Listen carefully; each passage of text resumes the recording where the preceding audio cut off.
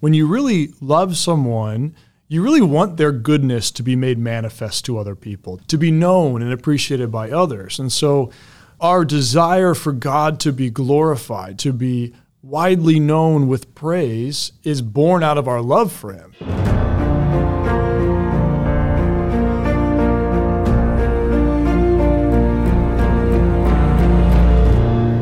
Welcome to the Catholic Theology Show, presented by Ave Maria University. I'm your host, Michael Dauphiné. And today I'm joined by Father Dominic Werner, a Dominican, who has joined us and is visiting Ave Maria University today, and we're very delighted to have him here. Father, I want to ask you a question. You wrote a whole dissertation on the theme of glory, and there's a prayer that many Catholics use, right? This glory be to the Father and to the Son and to the Holy Spirit. And right, what on earth does that prayer mean, right? How can we understand it? It's a great question, and one that I didn't really give much thought to when I grew up praying the glory be. I mean, it's one of those things that's kind of ingrained. You pray it every time you pray the rosary. But when I started diving into my dissertation, I was looking at the ethics of honor and how we honor God and each other. And there I really started studying St. Thomas Aquinas on this question. What is honor? What is glory? Yeah. And St. Thomas follows Cicero and Augustine in defining glory. Glory is clear knowledge with praise, or wide renown with approbation. So basically there's kind of two elements to it. It's being known, and being known with a certain kind of delight or affirmation of the goodness that is in you. So when you give glory to God, you are knowing God, acknowledging God, and then also praising or expressing a kind of approbation of God's goodness, a kind of delight in God's goodness. And so it's an interesting prayer, though. Glory be to the Father, the Son, and the Holy Spirit. It was in the beginning, is now, and ever shall be, world without end. What we're doing, though, when we pray that prayer, we're actually uniting ourselves to a prayer that our Lord himself prays in the high priestly prayer of John 17. Wow. I think most people totally overlook that. Yeah, well, it's beautiful because there our Lord asks his Father to glorify his name with the glory that we had at the beginning, which is a fascinating kind of in some ways mysterious saying and mysterious prayer that he offers there. I'm a bit of a paraphrase there, but and what he's asking for, he's asking that he have the glory that he had with the Father in the beginning. In the beginning, of course, God knows himself perfectly. Father knows the Son perfectly, the Holy Spirit perfectly. They know each other and they delight in each other. In a way, the glory of God is perfect because it's perfect recognition of each other and perfect delight in each other. And so the Son, in asking for that glory, is actually asking that all of us might be brought into that perfect knowledge of God and perfect delight in God and his goodness. And so when we say that prayer, unite ourselves to our Lord's Prayer, we are asking for the Lord to give us the grace to know him perfectly and to rejoice in him and his goodness. And so it's when we ask that for that grace, because of course we need God's help to do this, to give him glory, to acknowledge, to know him, and to praise him as is due. So that is kind of how I came to understand the prayer, and it has actually enriched the prayer for me. Now I kind of know what I'm asking for a little bit more clearly, and seeing it as uniting myself to the mission of the Son as well is a beautiful way to enter into that prayer. Sure. So that sense that glory then is that kind of to be widely known with delight. So when we give glory to God, we're not giving something to God that he doesn't already have. God doesn't need anything, or he doesn't need extra glory, right? He already has enough. And yet, when we give glory to God, we're kind of then coming to know him with praise. We're knowing him and delighting in God. Mm-hmm. So, and we're imitating then the very knowledge and love that's within the Trinity from all eternity. Exactly. Right? So it's appropriate in a way that we say glory to the Father and the Son and the Holy Spirit, because in a certain sense, we're we are wanting to align ourselves to the glory that's in the Father and the Son and the Holy Spirit. Exactly. And by doing that, we're actually entering into and asking for the perfect happiness and joy. This is actually what we're made for. We're made to know and to love God. We're made to be in union with God. And whenever you're really with someone you love and you're delighting in being in their presence, that's, that communion is itself the source of joy, right? So we're made for this communion with the Lord such that we can know him and rejoice in him so that his joy might be in us. And so it is right, even though, yes, we don't give something to God which he needs. We give something to God which actually he desires for our sake. Because this is actually at the core of the mystery of our beatitude and our perfect happiness, to know God and to rejoice in him. Yeah, and I think the Catechism says that, right, why did God create the world? He didn't need the world, but God created the world to show his glory.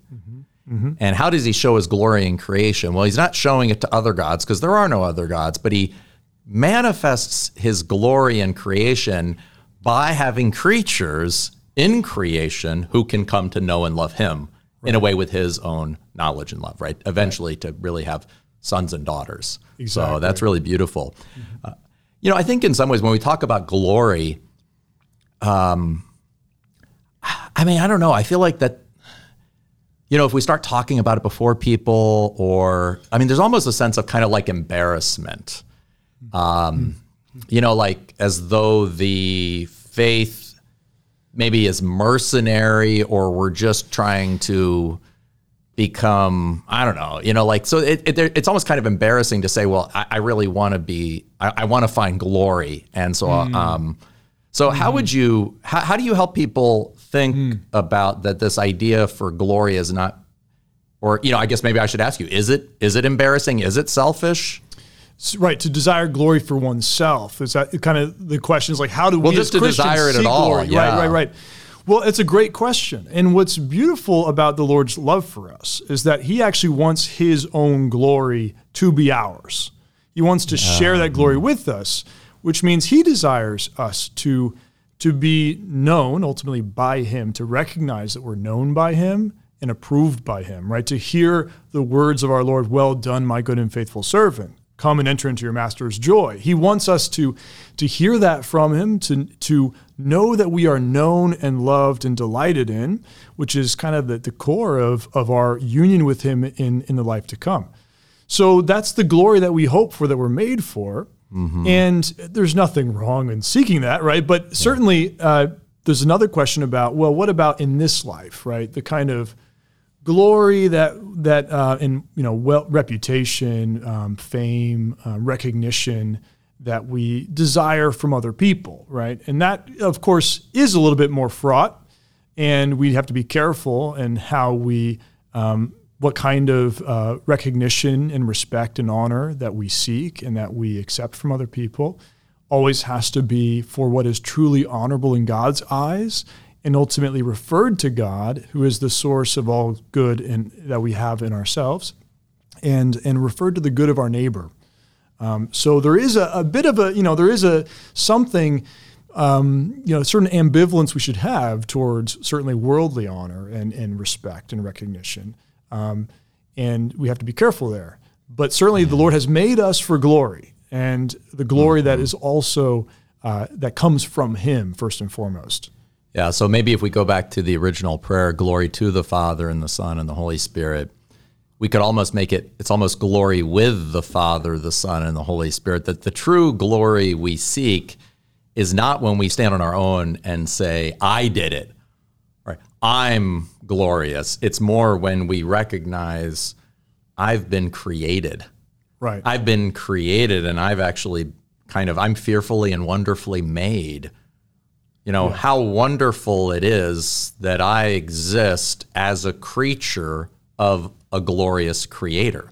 Right. So I'm kind of recognizing in myself the fact that I don't exist from myself or for myself, but that I exist from God, for God, as a creature of his. So, it almost reminds me when is something as silly. Why is it that parents put kids' artwork up on their refrigerators?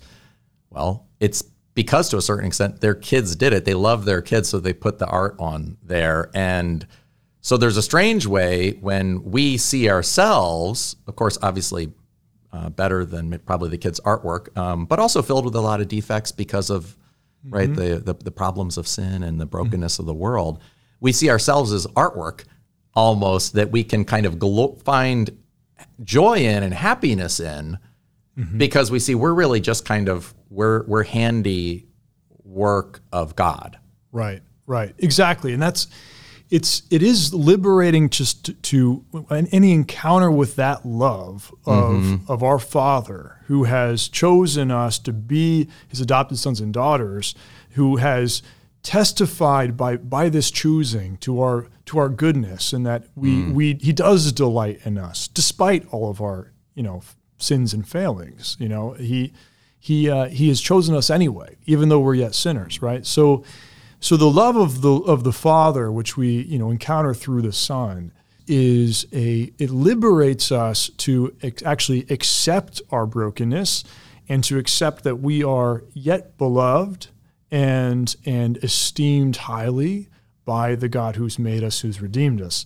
So there is a liberating truth here, to be found, that the Father loves us, that the Son died for us though we're yet sinners, and that there is a mission then given to us too, a mission to actually to join the Son in His redemptive work, which is a glorious mission. It's a mission which we do not deserve, but which by His grace, by the Spirit at work in our life, we're actually brought into, such that the Lord's glory and our glory are really merged. As you said, we glory with the Father here, not because we, not by our own strength or merit, but because we've been incorporated into Christ and now have this noble mission of sanctifying the world, of leading others to Him, and of manifesting the goodness of God by our action, and by our thought, word, and deed. So it is truly a liberating and beautiful mystery of our faith that the Lord loves us in this way. Yeah, it is beautiful. And it strikes me that when we think about love, there's a time where we do see the necessary kind of love as a commandment, right? There's sometimes you may not feel like love, but you just love anyway, right? Love is not a feeling, love is a decision, and that's true. And therefore, there's an aspect of love of maybe family members, or love of neighbor, or even love of God that we just do regardless of what we feel. But then there's an aspect of seeing love as kind of leading to glory, where that element of, right, we love and we know with praise. So the kind of love is an act of the will, but then overflows into, right, from the mind to the will, and also to the heart, because we kind of say, not only I love you, but thank you. Yeah. Not only thank you, but you are wonderful. Right. It's that kind of delighting in the presence of the other. Right. That I think really is, in a way kind of liberating and gets us out of a legalistic framework. It reminds me, I recently have my granddaughter turned 1, and it's like, when you hold her or you see the family gathered around, there's a delight, there's a love. She didn't earn anything. You know what I mean? It's a receptive mode. And I feel like that's an element of, yes, it's love. Yes, there's a command, but there's a delight and a praise and a joy. And there's kind of a glory in a way to a newborn. And now she's 1, no longer a newborn, but still there's a kind of delight in that, and there's a kind of glory, there's a splendor. Right. And I think that's almost why people, kind of somewhat enjoy young children, especially really early, before the terrible twos and things, because they kind of manifest just that splendor. Yeah. And a kind of wonder. Yeah. And I think and it's hard for us to see ourselves.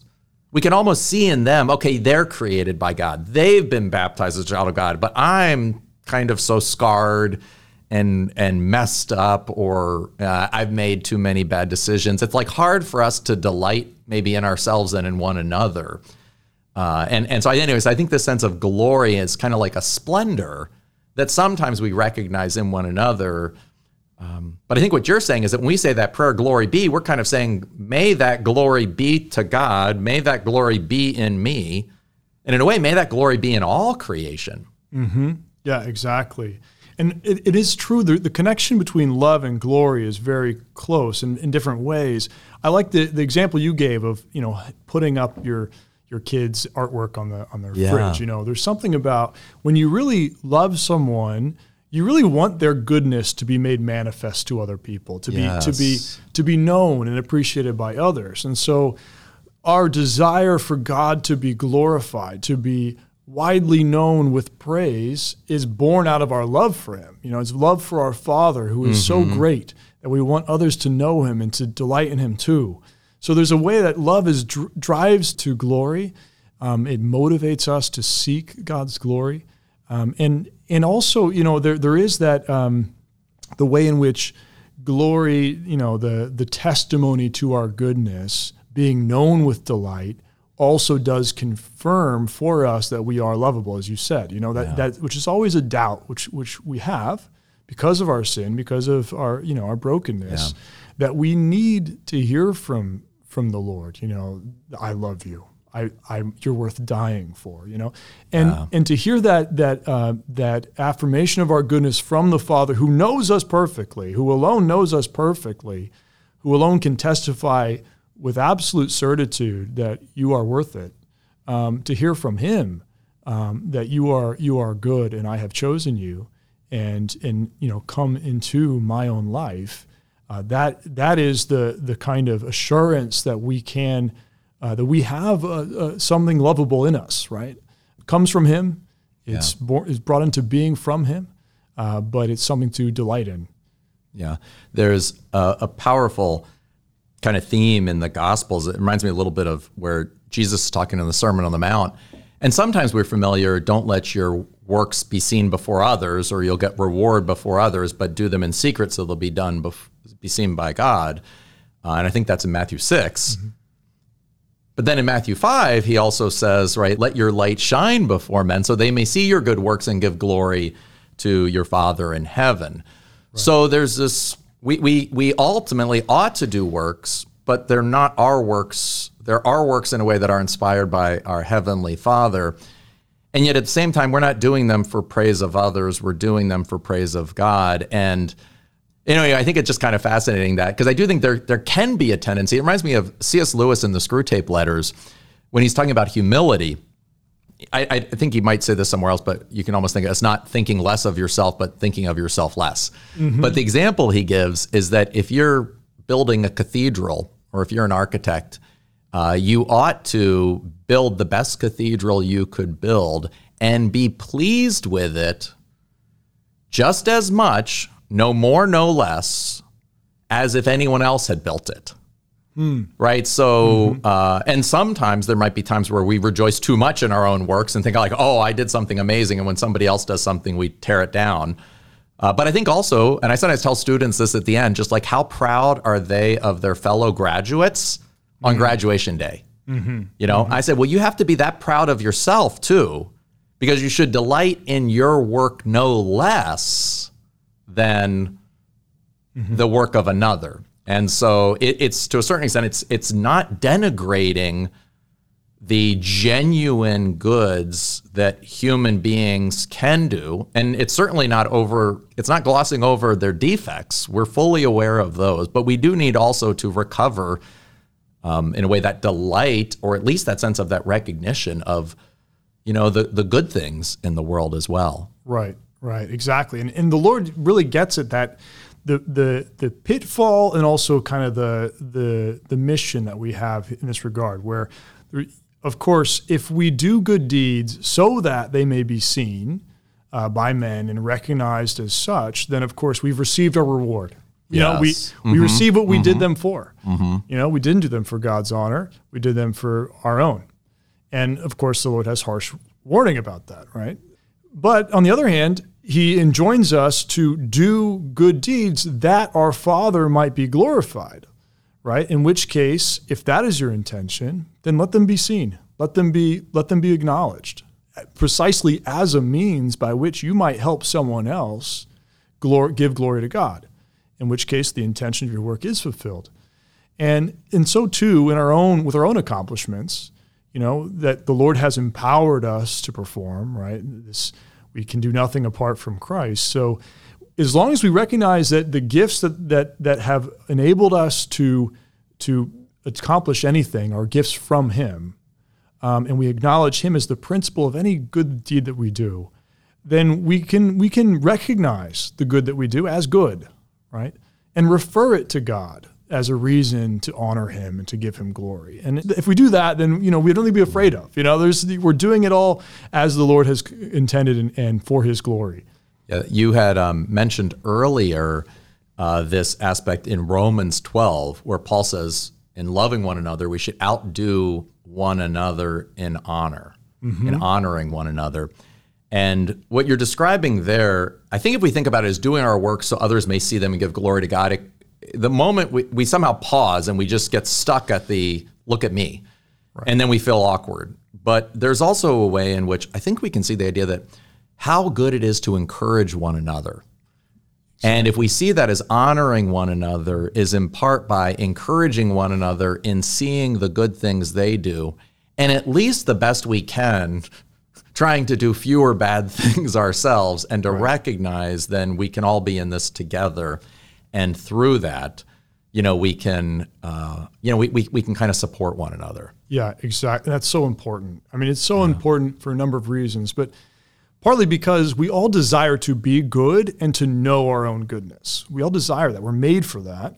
Ultimately, of course, because we're made for that perfect union with the Father, where we will know not only His good, but our good in Him, and know it forever and rejoice in it.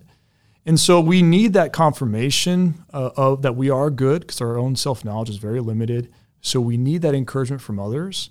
And so it's a great gift when we give it to others to help them to see what's truly honorable and good in them, so that they might be provoked and kind of encouraged to even greater deeds of virtue, and to be encouraged to see what is truly noble in themselves and to live for that. Yeah, it reminds me of I think it was a marriage prep speaker or something I was a part of at one time. And they said this idea that one of the things, the beauty is just honoring your spouse, having that idea that, one of our vows, at least one of the classical vows is a sense of honor, right? And just if we do that on a daily basis to show honor and love and joy and praise to one another.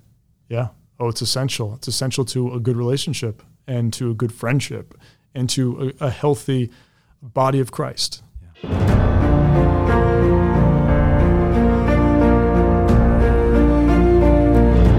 You're listening to the Catholic Theology Show, presented by Ave Maria University. If you'd like to support our mission, we invite you to prayerfully consider joining our Annunciation Circle, a monthly giving program aimed at supporting our staff, faculty, and Catholic faith formation. You can visit us at avemaria.edu to learn more. Thank you for your continued support, and now let's get back to the show. Father, when I talk to, I think, young people today especially, but I will say middle-aged people, and I think old people today, there's definitely some people that struggle to see much excitement in Christianity, or much excitement in heaven. In a way, Christianity seems boring, and heaven seems boring. How would you answer? It's a great question. I've encountered the same phenomena. Well, I think it helps to start with kind of an understanding of what boredom is. A wise person once told me, I'm afraid I forget who told it, I'm sure he was wise, said to me once, his definition of boredom was to give an answer to someone, to a question that they're not asking. That's a rule of thumb in teaching, is if ever you're giving an answer to a question that no one is asking, you're boring them, right? So in teaching, that means you got to provoke the question first, right? But I think in another sense, the boredom you're referring to is kind of more of it has to do more, I think, with the futility of action or something like where it's, there's not something exciting and motivating about my life, about a course of action I might pursue. So it's not an attractive life or an attractive course of action, whatever it might be. And I think there's various reasons that someone might come to that conclusion. It could be, if I see a possible way of life as being miserable, or not leading to a kind of peace and sense of accomplishment, fulfillment, then of course it's not going to be a life worth pursuing. It'll be boring in that way. It doesn't amount to anything, doesn't build anything. What's interesting is, to me, the Christian life, on my assessment, is the only not boring life. This is the life that promises that all that we do will come to fruition and fulfillment and have an eternal purpose or significance. I recall, when I was first kind of grappling with the faith and kind of my own initial conversion, deeper conversion to the faith, one of my reflections was actually kind of mercantile. It was kind of simplistic, but it was the question I asked myself is, what is worth investing your life in? What actually has significance, a payoff, right? Kind of a crude way to put it. But, it's a kind of existential question we all face at some point in our life, especially when we encounter the reality of death, the kind of failures we encounter professionally or even in our scholarship or studies. When we encounter these difficulties, you might think, well, my life is really kind of futile. It's not accomplishing something, and that's a boring life. A life that doesn't amount to anything. It's not moving towards anywhere. It has no dramatic form, right? It's just stuck. And really, life apart from the hope of the gospel is stuck. It's it's a brief moment where you do something and then it's over. And there's what is there to show? What is it to show for your striving? It's it's a theme from Ecclesiastes, right? It's like you build up and another one takes down. All of our work, a vanity of vanities. Vanity of vanities, exactly. Right. The greatest learning we have will pass. All these different elements. There is something that's passing about human achievements. Right. Thus passes the glory of the world. And the beauty of Christ's gospel, one of the beautiful aspects of it, is that he gives our life a dramatic form that has a real trajectory, something that will last, something that will endure, something that can be built up in us unto eternal life. Yeah. Can you say more about what you mean by dramatic form? Sure. So, well, I take it that, the issue of boredom is, if you think of a boring movie or a boring, television program, it's something where, there's not a clear dramatic form to it. Maybe the plot's not advancing at a pace that can sustain your attention. It doesn't seem to be going somewhere. Characters are uninteresting for whatever reason. The dramatic form, by that I just mean that there is something to strive for, and it has a purpose and can build towards some kind of resolution.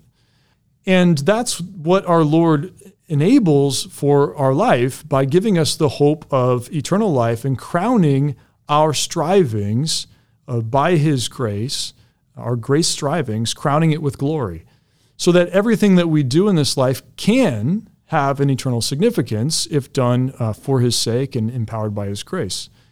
One way to look at it is, I think that there's sometimes a misconception that heaven is entirely egalitarian, and of course that's true in a way. Everyone in heaven is perfectly loved by God and perfectly happy. But, the Lord tells us that, the last will be first will be last. And he tells us that, there are mansions prepared and great will be the reward. So there's a differentiation of rewards. And so, which is to say that here and now we're engaged in a dramatic pursuit of growing our capacity to enjoy heaven. And some, by the grace of God, are more able to enjoy that fruition, that perfect vision of God, than others. I believe it's Saint Therese of Lisieux has this beautiful image of the souls of the saints being different cups of various sizes, and in heaven, every cup is filled to the brim, all that it could possibly hold, but some cups are bigger than others. And so let's just say that our strivings in this life are actually preparing our hearts for the perfect enjoyment of God in heaven through a perfect beatifying activity. And so everything in our life can actually be directed to that purpose and have an eternal payoff. It's not all vain. Yeah, that's really beautiful. And it's interesting that you talk about that dramatic form, that we see ourselves as part of a story. And in a way, when you think about watching a movie, almost the definition of a bad movie is one where you check your watch. Yeah. You know, a good movie is when you're disappointed it's over.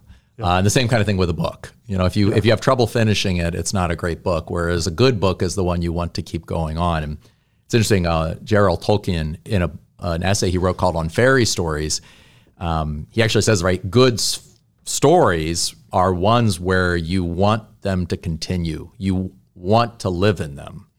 And then he says the gospel is that great story. Yeah. Right? There's a reason why some people, if you're familiar with the Bible, the book of Acts doesn't have an ending.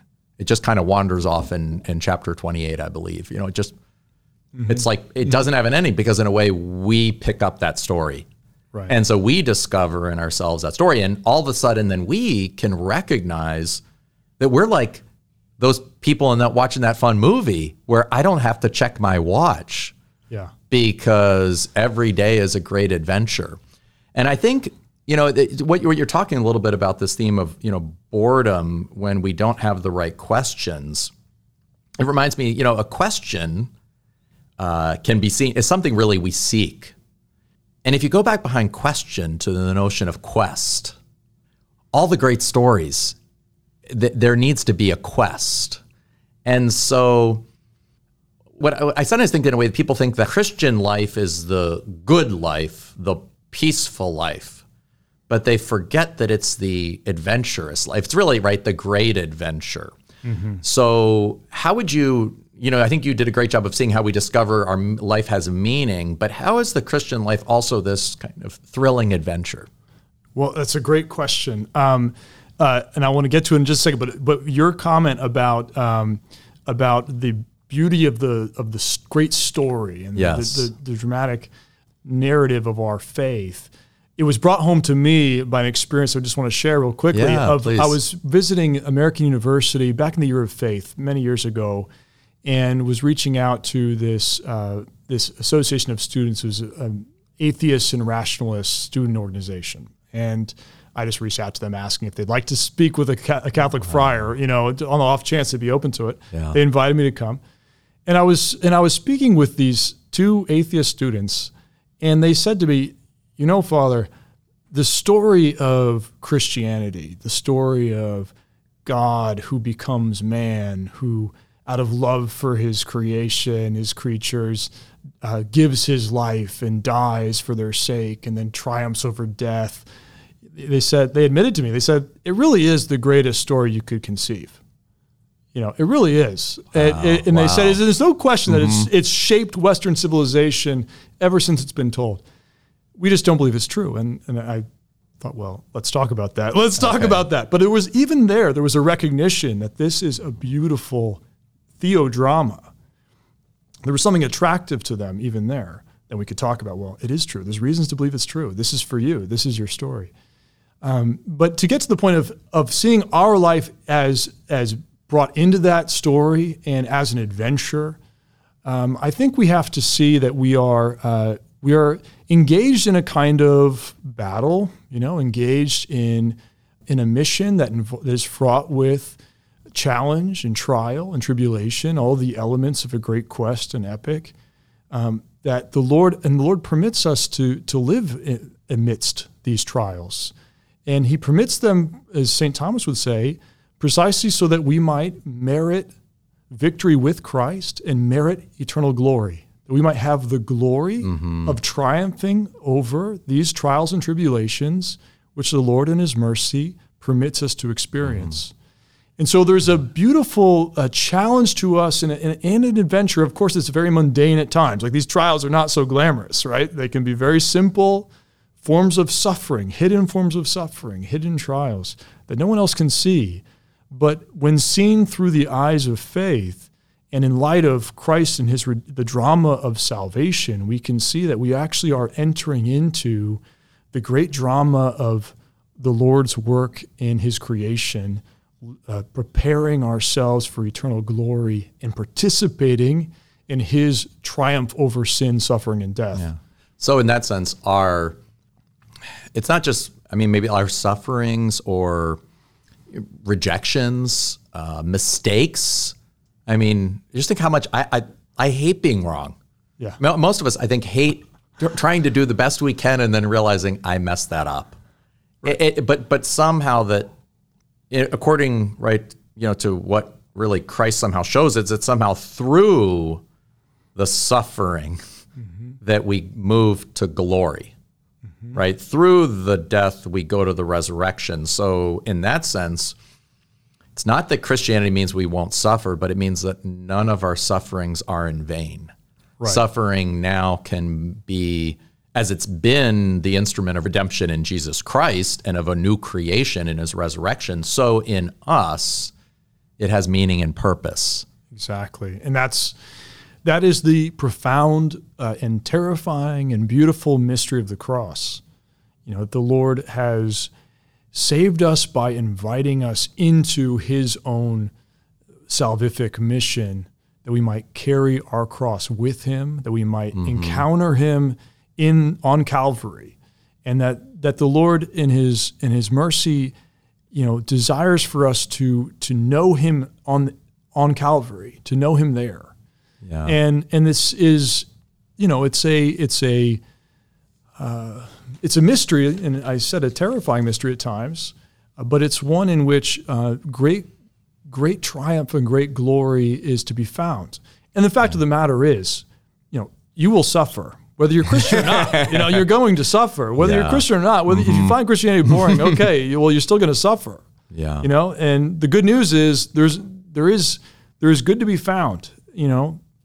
The Lord is up to something, and your suffering is not meaningless. It has a purpose. That's really beautiful. And Father, when you were speaking with some of our students earlier, you give a beautiful image and insight into heaven that I just wanted to share, where you said heaven is not just coming into God's presence, having him say, seeing in a way, right, Christ in you, and then saying, right, well done, my good and faithful servant, come and share your master's joy, and then you run off. Right? Right. It's actually hearing that for all eternity. For all eternity, that well done, my good and faithful servant, come and share your master's joy. And it's like when we hear that, what would be more glorious than to hear the God of the universe, right, who has, of course, entered into the world through his son, Jesus Christ, and redeemed us. But to say that, to hear that, and somehow that, and just be in that moment, it would be that kind of great consummation of all of our deepest longings. And I think there's something really powerful about that vision of heaven as thrilling. Yeah, exactly. Well, and there's a twofold mystery there, where we have both the delight of receiving this divine, perfect approbation from the Father forever, right? This is, as I was saying to the students earlier, this kind of idea that in some ways the last judgment is not over and done with, but actually is essential to our beatitude. The Lord saying, well done, wow. to be eternally told that by your Father. Yeah. We're not capable, we're not sufficient unto ourselves. Right. So we need not only to know and love God, we also need to hear and receive God's knowledge and love and delight in us. Exactly. Right? We're not alone in heaven. We're kind of, we're taken up into God's arms. Yeah. Unfortunately, I think sometimes people hear of the beatific vision and they just imagine, turning on the God channel and just kind of sitting back and marveling. Well, it's you seeing God seeing you with perfect delight. Yeah. You're delighting in God perfectly. God is delighting in you, his gift in you. So there's that aspect of the marvelous mystery of our eternal beatitude. And the other part of it is that we are actually still agents in heaven. our perfect happiness is born of an activity, right? We're agents, we're active in heaven, and it's a beatifying action that is at the heart of our beatific life. And of course, what form that action takes in the kingdom is mysterious to us. We don't know exactly what it will be, but we do know that whatever we do will be an action that perfectly gives glory to God and manifests our own goodness and glory. And if you think about anything in your life that you've done, when you did it, you were like, I'm really glad I did that. That was a moment where I did the right thing, and I felt, I did something noble. Now I can look at myself and at least I see that, And I hope everyone has some moment where they, have that beautiful gift from the Lord of being inspired to do something noble, maybe in a difficult circumstance, and they can recall that with gratitude to God, they were able to do that.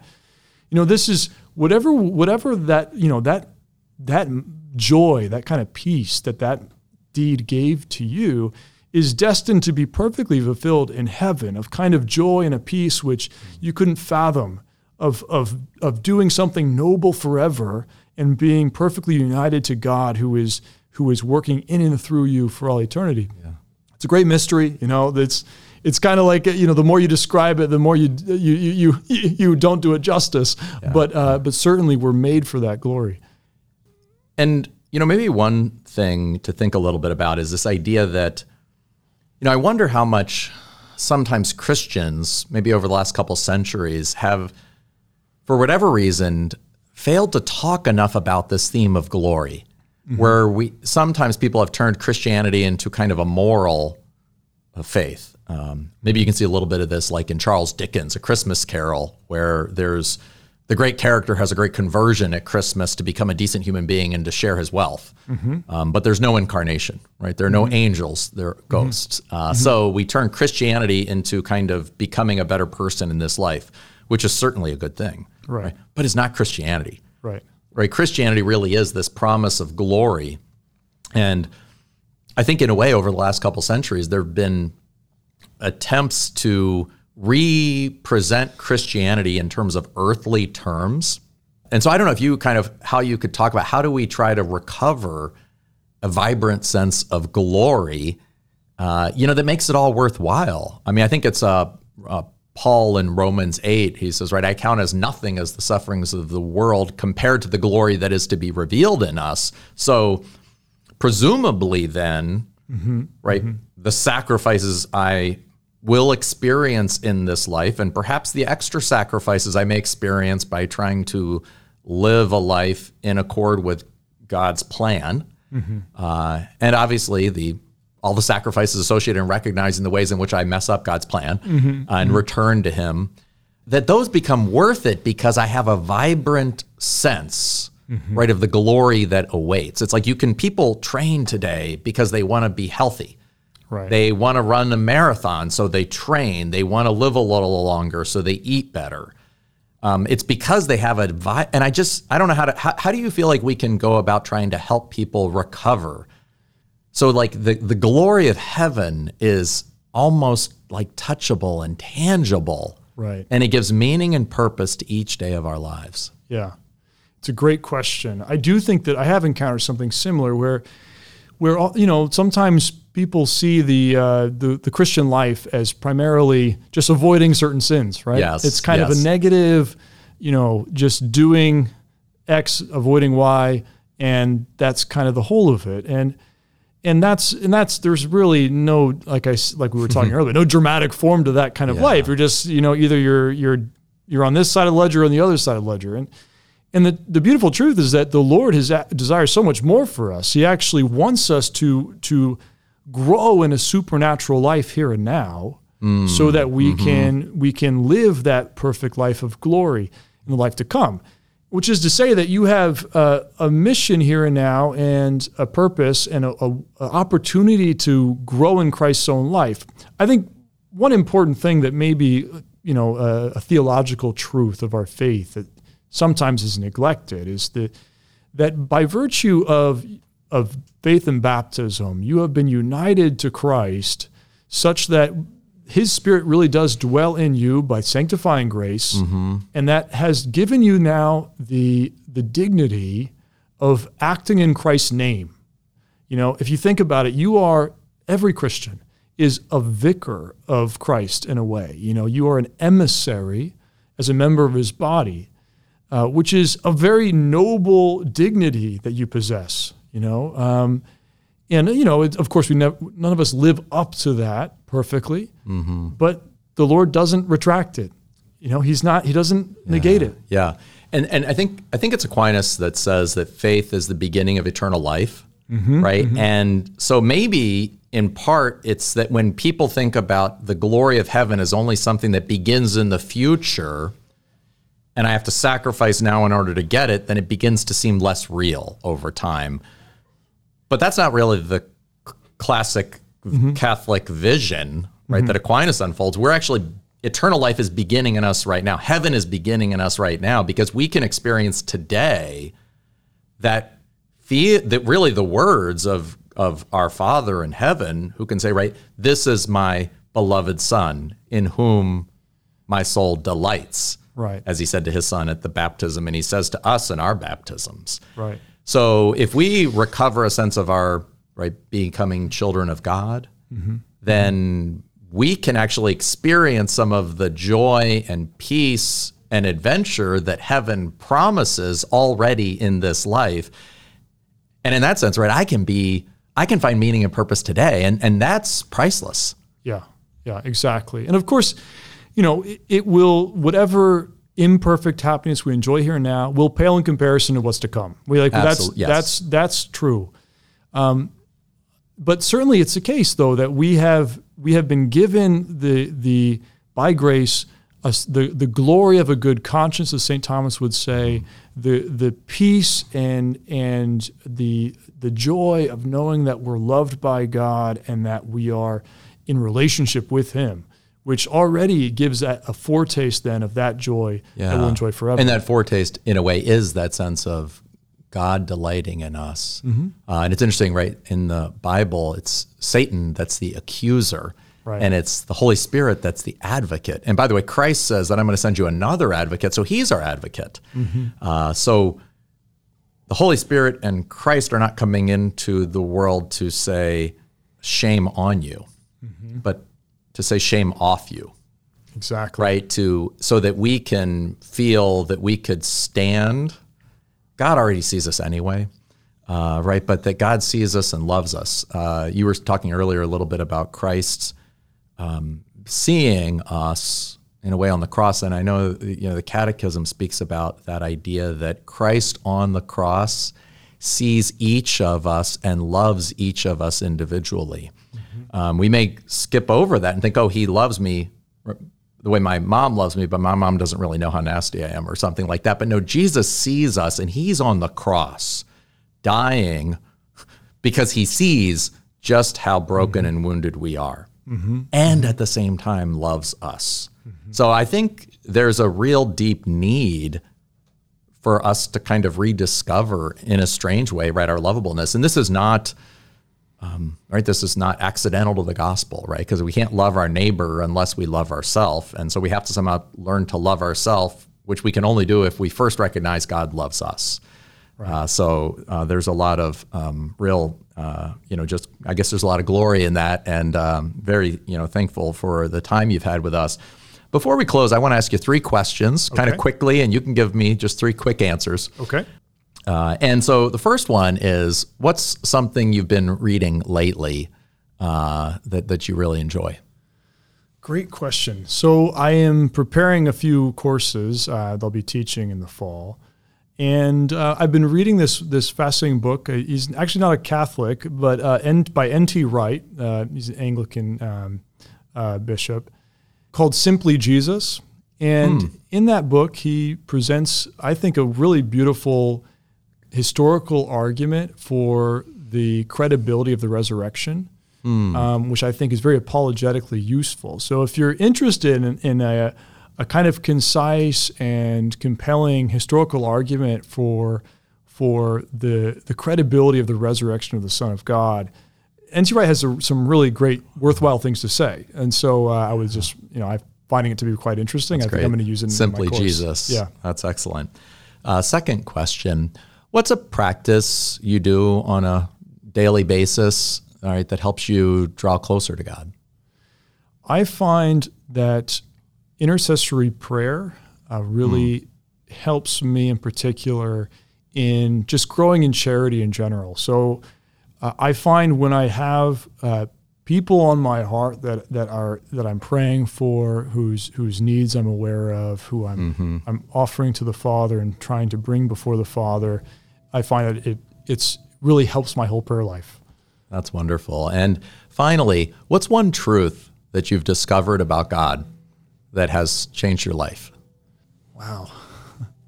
There's quite a few, but I suppose the core one is that that He will never give up on me. Mm-hmm. That, no matter how I perceive my own weakness, I'm not as perfect as I want to be. That I'm still His. That's great. Well, Father, would you lead us with the Glory Be? Of course. In the Father, Son, and the Holy Spirit. Amen. Glory be to the Father, and to the Son, and to the Holy Spirit. As it was in the beginning, is now, and ever shall be, world without end. Amen. Amen. Thank you very much, Father, for just a wonderful exploration of the theme of glory, our theme of this beautiful prayer, glory be to the Father, and to the Son, and to the Holy Spirit. And just kind of a great way to really remember the great gifts we have, right, in our faith and the great adventure that's before us each day. So thank you again, Father Dominic, for being on our show. Thank you for having me. Thank you so much for joining us for this podcast. If you like this episode, please rate and review it on your favorite podcast app to help others find the show. And if you want to take the next step, please consider joining our Annunciation Circle so we can continue to bring you more free content. We'll see you next time on the Catholic Theology Show.